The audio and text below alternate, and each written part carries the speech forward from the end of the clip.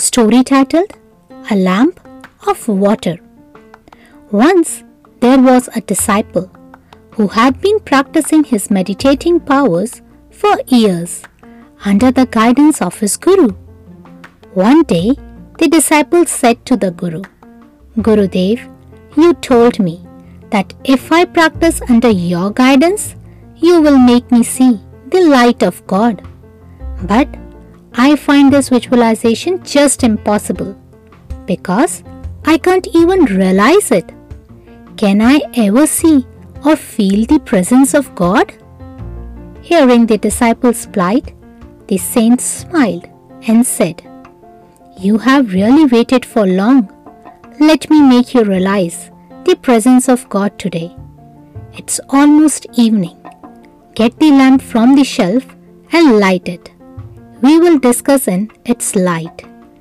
The disciple immediately went to the shelf, tried to light the lamp with the matchsticks, but the whole matchbox got emptied and he still could not light the lamp.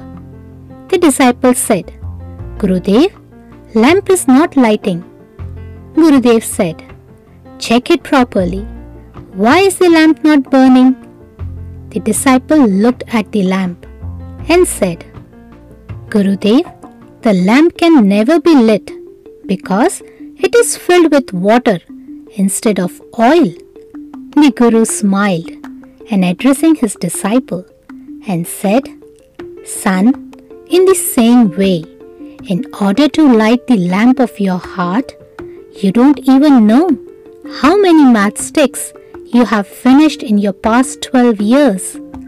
As long as there is anger, deceit, ego, and greed in the lamp of your heart, you can never light the lamp of wisdom within.